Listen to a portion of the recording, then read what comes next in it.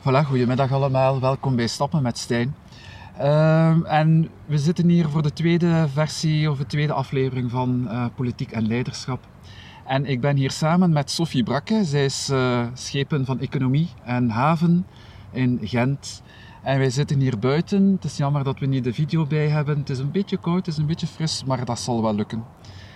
En opnieuw de vraag, ja, heel vaak denk je aan politiek en leiderschap, hoor ik al mensen fronsen, is dat mogelijk? Hebben we nog politieke leiders? Waar zijn de politieke leiders van tegenwoordig?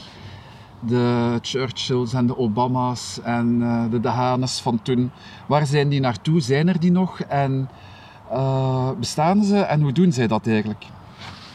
En zoals ik zei, ik heb Sophie hier bij me. Ik heb Sophie onlangs mogen ontmoeten op een receptie van de Startersclub. En wat dan mij onmiddellijk opviel bij Sophie in haar speech, was dat zij het had over de 3 G's. En ik ben eventjes aan het kijken, gezondheid, geluk en goedheid. En ik vond dat eigenlijk zo mooi. Ze gaf daar dan een speech over. En daar straalde onmiddellijk een authenticiteit en een warmte uit die mij onmiddellijk aansprak. En ik dacht, oké, daar wil ik eens mee gaan spreken met die vrouw. En ik heb haar daarna een mailtje gestuurd met de vraag, wil jij eens met mij een gesprek doen, Sophie? En een paar weken later kreeg ik antwoord en voilà, daarmee zitten we hier. Welkom, Sophie. Hi, dag Stijn. Hi. Misschien dat jij je eventjes kunt voorstellen en zeggen hoe dat het komt dat je hier bij mij zit en om het over politiek en leiderschap te hebben. Dus ik ben Sophie Brakke. Ik word deze zomer 40. Niet dat ik dat daar bijzonder moeilijk mee heb of zo, maar gewoon, dat is zo'n beetje een mijlpaal toch wel in een mens zijn leven. En ik ben nu sinds een jaar of 10 schepen in de mooiste stad van Vlaanderen, in Gent. Sinds een aantal maanden bevoegd voor heel wat beleidsdomeinen, onder andere economie, haven, maar ook sport en digitalisering. Dus eigenlijk zo toch wel allemaal heel erg boeiende dingen. En effectief, we hebben elkaar ontmoet op de receptie van de Startersfabriek. Ik vond dat zelf ook voor mezelf was dat ook een heel inspirerende omgeving, omdat je daar letterlijk op een receptie staat met allemaal mensen die aan het starten zijn in het leven. Ja. Hè? Die iets aan het doen zijn, wat toch wel wat moed en wat doorzettingsvermogen en wat durf vraagt om daar te durven aan beginnen. Om te springen. En het is ook zo dat wij elkaar hebben leren kennen. Ja. En dan in het gesprek daarna denk ik dat ik in ieder geval zo wel een beetje toch wat het gevoel had van alright, ik heb wel een klik met die man. Ik heb het gevoel dat ik daar goed mee kan praten. Dat we elkaar goed aanvoelen.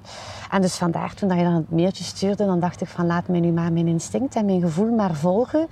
En als ik me daar goed bij voelde, dan maar gewoon ja zeggen. Dankjewel.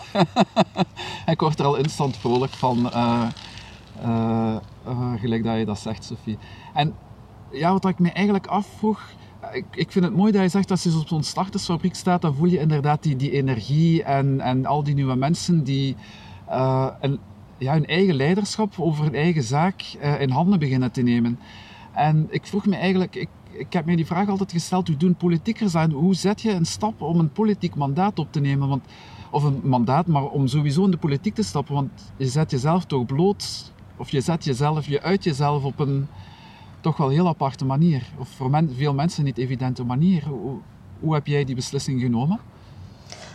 Misschien de eerste nuance is dat je uiteraard dat je niet van dag 1 ervoor kiest van ik ga een schepen worden of minister worden. Zo werkt dat uiteraard niet. Vaak is dat iets waar je een beetje inrolt en bij mij was dat eigenlijk ook wel zo. Als ik daar nu op terugdenk, dan denk ik dat het verhaal van willen praten, willen discussiëren, willen samen met andere mensen tot goede oplossingen komen. Een beetje hands-on, een beetje pragmatisch, dat er wellicht altijd wel al in gezeten heeft.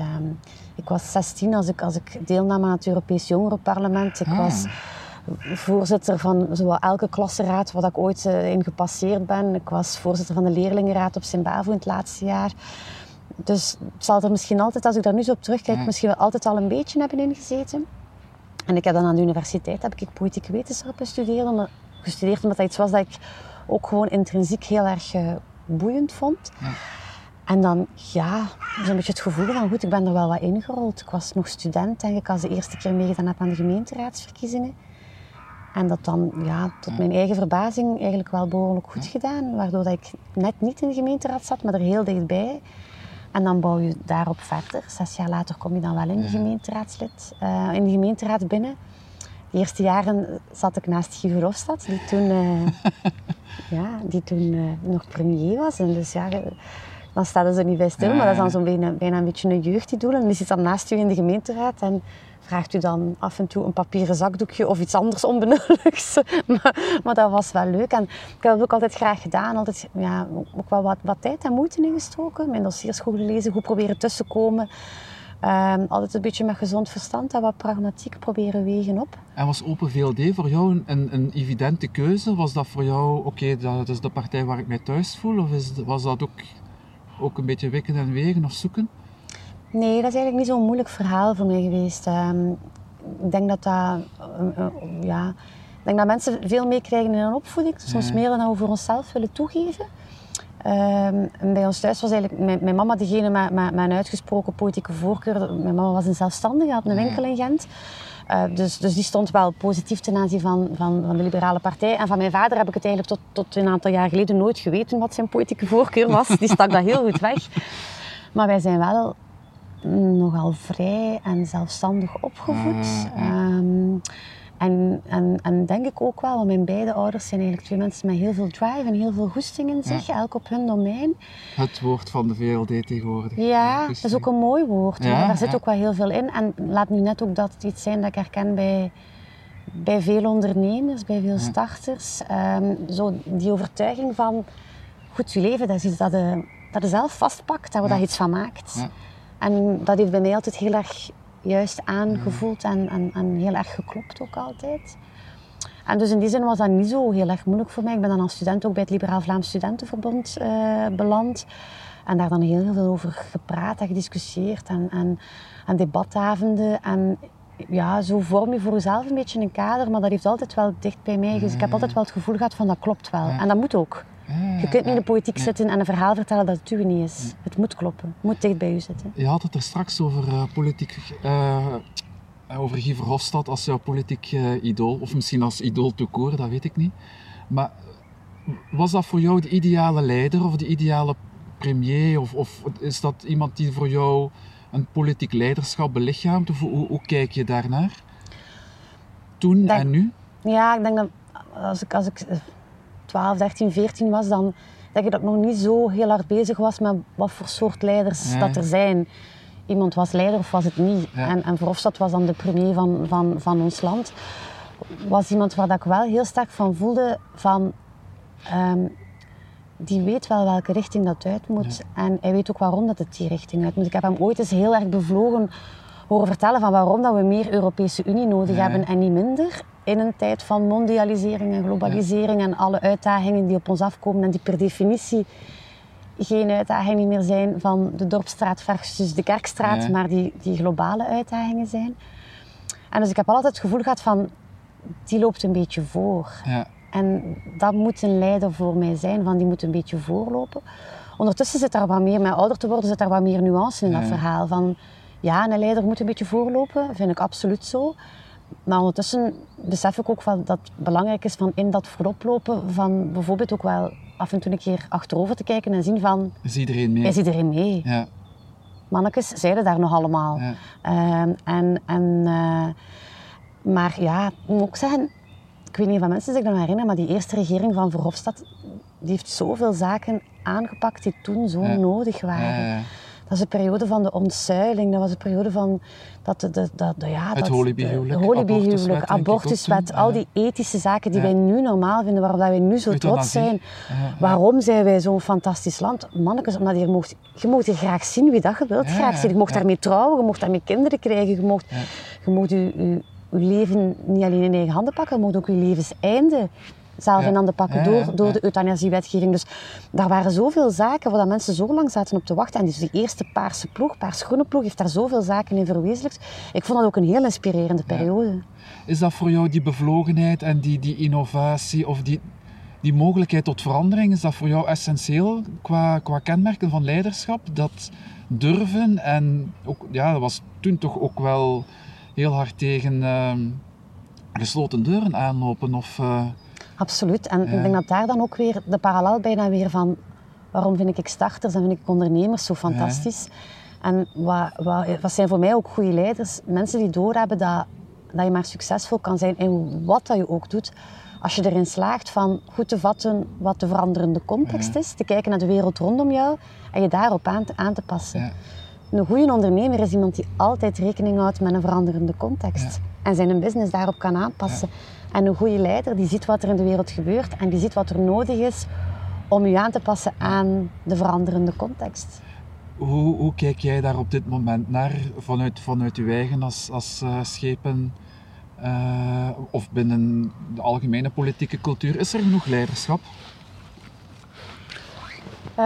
Ja, ik zie eigenlijk een aantal mensen die dat wel doen. Maar wat ik wel een beetje betreur, vandaar ook aan het politieke landschap, is dat we eigenlijk niet echt goed meer luisteren naar elkaar. Ja. Leiderschap is nu ook niet alleen maar zeggen van ik ben de enige met een goed gedacht. Ja. Leiderschap is ook durven erkennen dat er ook anderen zijn met ideeën daar rond en daar wel durven naar luisteren en daar eventueel nog een beter verhaal van durven maken. En dat mankeer ik vandaag in het politiek debat. Elk debat verzandt in een verhaal van wie schuld is het, wie is de onnozelaar aan de overkant. Ja. Er wordt gigantisch gepolariseerd, terwijl dat hoe ouder dat ik word, hoe meer dat ik doorheb van goed, de grote zwart-wit oplossingen zijn er vaak niet. Een voorbeeld vind ik in Hans die klimaatdiscussie. Ja. Je krijgt daar bijna... Stel nu nog dat we het er allemaal over zouden eens zijn dat er een probleem is. En voor goed begrip, er is een probleem. Hè? Als je spreekt van u kunnen aanpassen aan een veranderende context, dan is de context vandaag toch wel er een van een hoge sense of urgency. Van als we voortdoen gelijk dat we bezig zijn, is er geen planeet niet meer. Ja, dus in die zin, een veranderende context en ingrijpen is absoluut nodig. Alleen, de discussie in politiek gaat vaak over hoe grijp je in en wat is de oplossing die je voorstelt. En dan zie ik een gigantisch zwart-wit debat. Dan zie ik enerzijds bijna een partij als Groen die zegt van het antwoord is een absolute nulgroei en we gaan niks niet meer doen en we gaan met geen enkele auto niet meer rijden en we gaan geen enkel bedrijf niet meer verder laten groeien en ontwikkelen en we gaan stoppen met alles en terugkeren naar en dan is het ook opgelost. En dan zie ik anderzijds andere partijen die zeggen van de technologie gaat alles oplossen. De waarheid zal ergens in het midden liggen. Hè? Het zal verstandig groeien zijn, het zal misschien een beetje minder hard laten gaan dan dat het nu is, maar het zal ook inzetten op technologie en innovatie. En dat hersenloos gebrul naar elkaar, daar kan ik mij mateloos aan storen. En hoe probeer jij daar zelf vanuit jouw schepenambt invulling aan te geven aan die polarisering dan binnen de stad Gent? Jij werkt voor de stad Gent. Hoe probeer jij dat zelf in te vullen om tot die compromissen te komen? Het gebied van de haven of de economie of sport? Door heel veel mensen mee te krijgen op dat gezamenlijk pad, waarvan ik denk dat het juiste pad is. Bijvoorbeeld als het gaat over economie. Ik geloof absoluut dat er zelf in een stad die dicht bevolkt is als Gent en die zijn uitdagingen niet ook op vlak van klimaat. Ja. Ik geloof absoluut dat er nog economische ontwikkeling en economische groei mogelijk is. Maar we gaan moeten slim omgaan met ruimte. We gaan moeten slim omgaan met mobiliteit. Als we economie gaan blijven interpreteren als dat is een grote vierkante bedrijfsdoos met een gigantische parking rond en hup, we hebben economie. Nee, er zijn nieuwe vormen van. Laat ons verweven, laat ons verdichten. Laat ons verweven ook met bewoning. Laat ons anders naar ons werk gaan. Laat ons zelfrijdende busjes, veel de fiets nemen, whatever. Laat ons het ganse arsenaal. En die middenpositie, daar probeer ik ook mensen van te overtuigen dat dat de juiste weg is. Aan beide kanten dan. Ja. Is dat iets wat je ervaart als een gemakkelijke opdracht? Want het vraagt natuurlijk ook veel expertise. Expertise die jij niet allemaal kan bezitten, waarbij dat je op heel veel mensen moet rekenen en expertise van anderen dient te vragen. En jij hebt toch een andere rol te vervullen als schepen dan 20 jaar geleden bijvoorbeeld? Ik denk dat een van de grootste uitdagingen als schepen, als politicus, als leider, excuseer, dat was niet de bedoeling,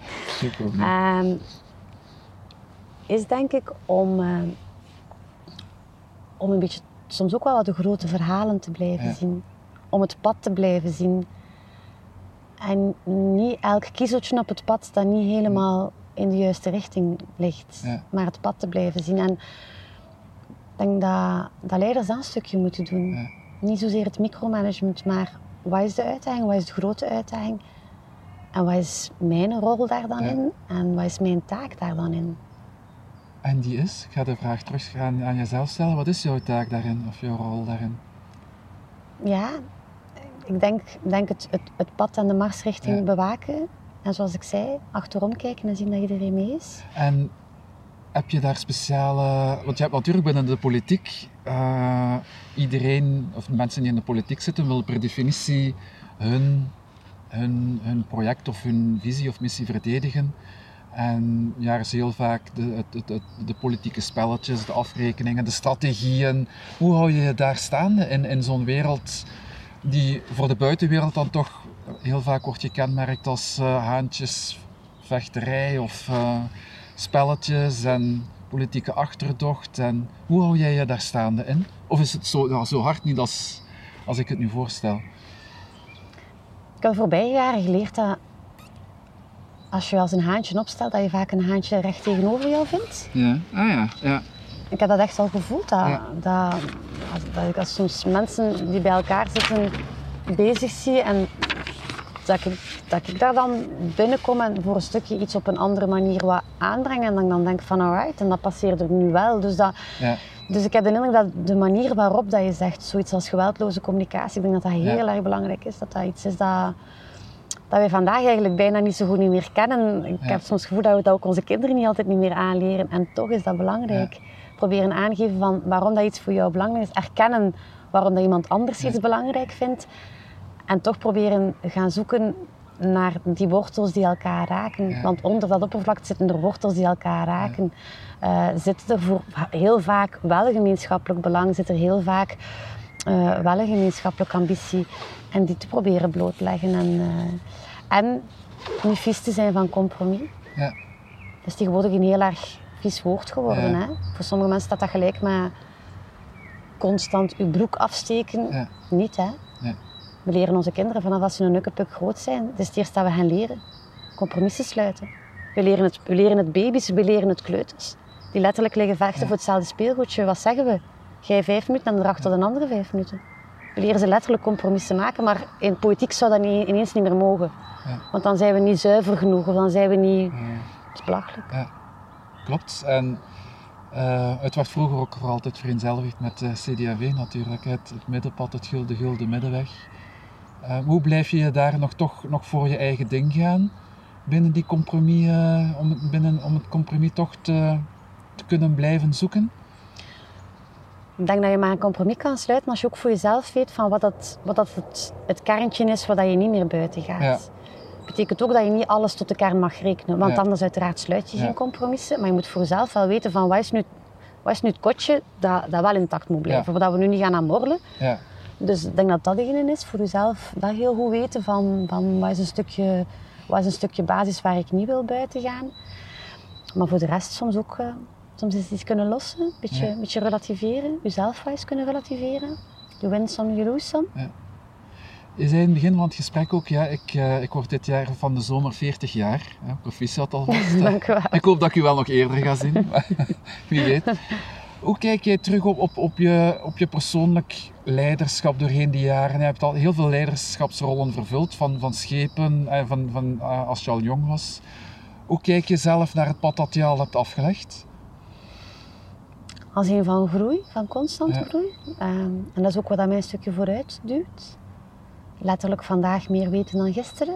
En dat kan soms over heel kleine dingen gaan, maar letterlijk kunnen groeien en ervaringen opdoen die een stukje ook wel wat versterken. En dus ja, soms een beetje het gevoel dat mij allemaal wel wat overkomen is, maar terwijl dat het mij dan toch maar allemaal wat overkomt, kan ik maar beter proberen inderdaad. Zijn er bepaalde dingen dat je zegt van daar ben ik nu wel heel bewust mee omgegaan of daar heb ik echt mij in laten begeleiden of om mijn eigen leiderschap sterker te maken? Ik volg eigenlijk elk jaar een cursus die mensen dan zouden catalogeren onder de noemer persoonlijke ontwikkeling. Okay, dat gaat dan over leiderschap. Dat gaat dan over spreken in openbaar. Alhoewel dat dan nu de laatste jaren wel lukt. Dat gaat over geweldloze communicatie. Dat gaat over dus... En elk jaar vind ik dat voor mezelf belangrijk om zo... Ik weet hoe dat gaat eigenlijk. Er is zoveel werk dat op het moment dat je dat dan ingeplant hebt, dan denk je van, ik heb er eigenlijk geen tijd voor. Maar ja, begon er dan toch tijd voor maken. En op die manier zijn het allemaal bouwsteentjes die je wel wat meeneemt, denk ik. En waar je er toch altijd wel iets uit haalt. En die dan op momenten soms dat je het niet verwacht... Ik was heel nabij betrokken bij de onderhandelingen voor het bestuursakkoord. Ja, zoiets als geweldloze communicatie. Ja. Dat heeft mij, maar niet alleen mij, maar op dat moment het groepje die daarover bezig was en die daar eigenlijk wel wat vast in zat, echt wel vooruit geholpen. En dus in die zin zijn dat denk ik zaken die je moet meepakken op je pad. Ja. Ik heb ook van het begin af aan al het gevoel, en ook als ik je bezig zie en hoor, dat je eigenlijk wel heel dicht bij jezelf staat.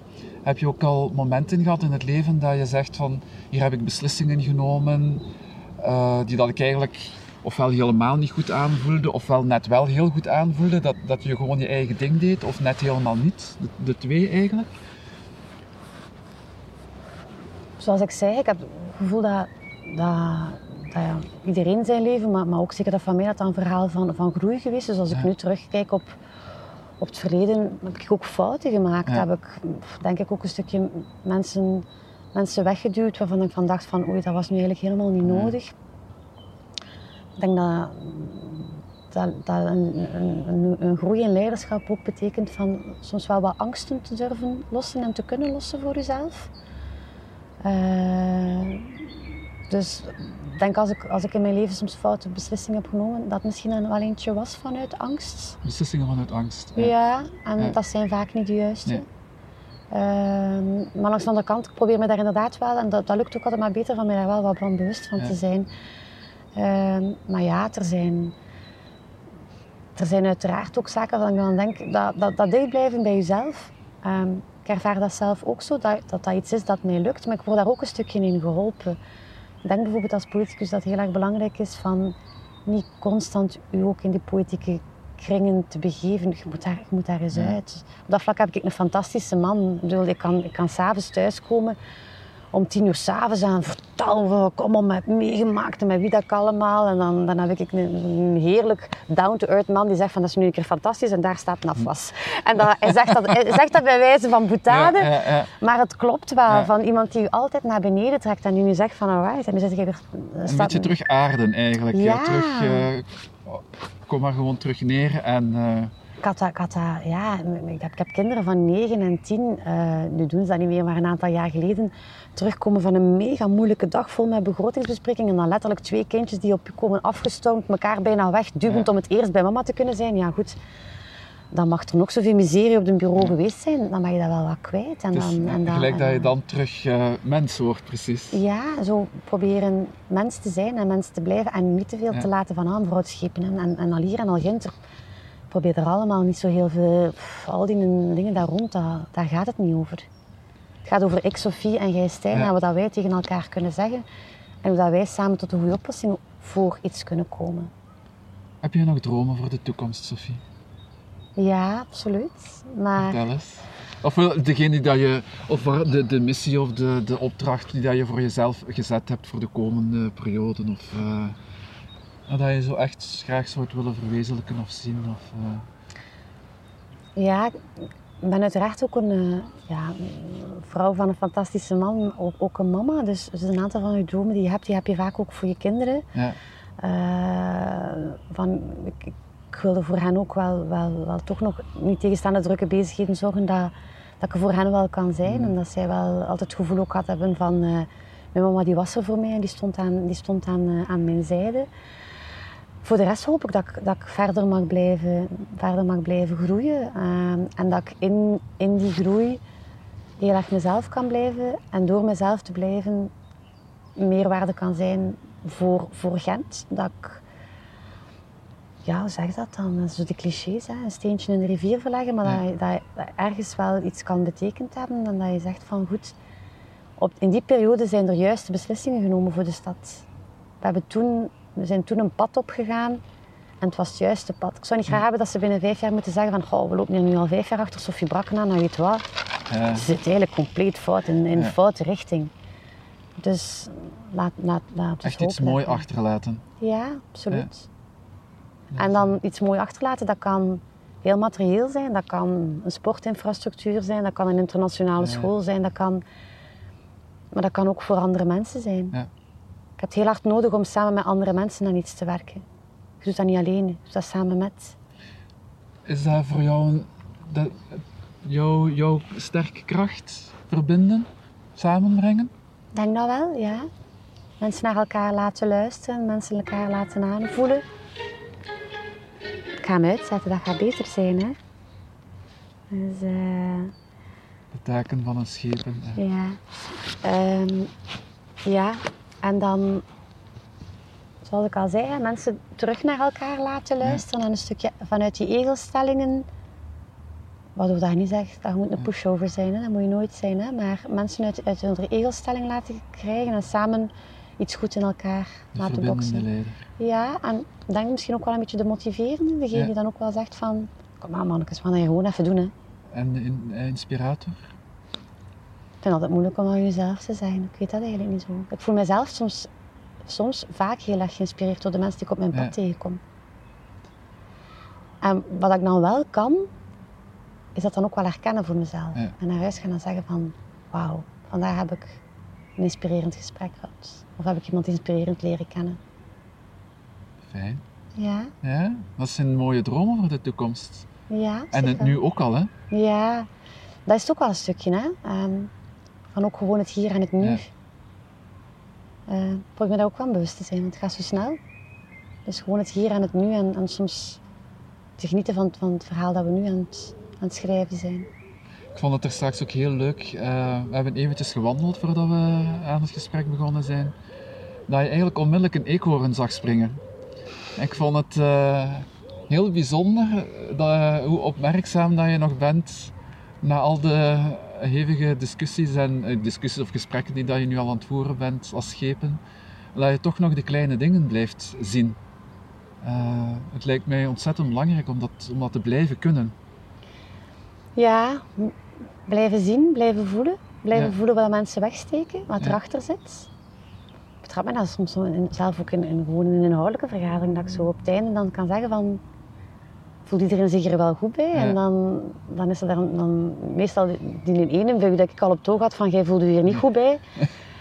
Dat is dan het setje dat hij dan nodig heeft om te zeggen van, nee, ik zie het dan eigenlijk. Ja. En dan moet je dan toch nog even de tijd voor nemen. Ja.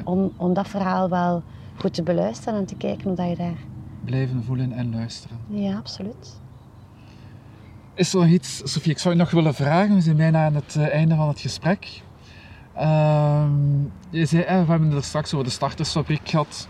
Is er iets dat jij, vanuit de ervaring die je nu al gehad hebt, dat je graag zou willen meegeven aan mensen die vanuit hun leiderschap hun zaak willen opstarten, of een team willen leiden, of een politiek mandaat willen opnemen?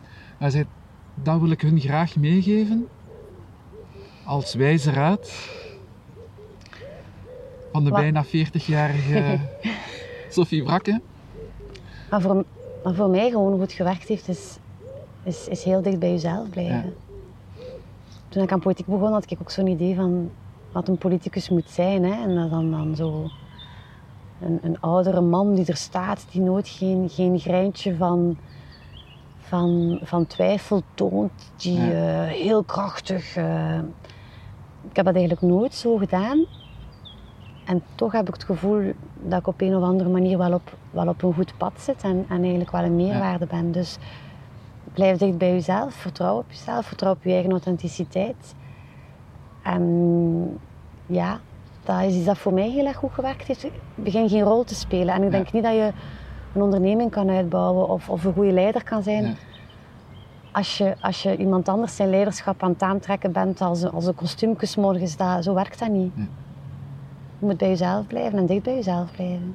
Mooie woorden om mee af te sluiten, Sophie. Blijf bij jezelf. Ja, absoluut. Ik wil je heel hartelijk danken voor het gesprek en de leuke wandeling. En ik wil je ook heel veel succes wensen de komende 5,5 jaar. Ik ben ook een fiere Gentenaar. Niet geen geboren Gentenaar, maar ik woon hier wel al 20 jaar. Dus ik hou ook van de stad. Het is ook een beetje mijn stad. En het is fijn om zo'n inspirerende vrouw in het Schepencollege te zien. Dus hartelijk dank voor het gesprek, Sophie. Heel graag gedaan.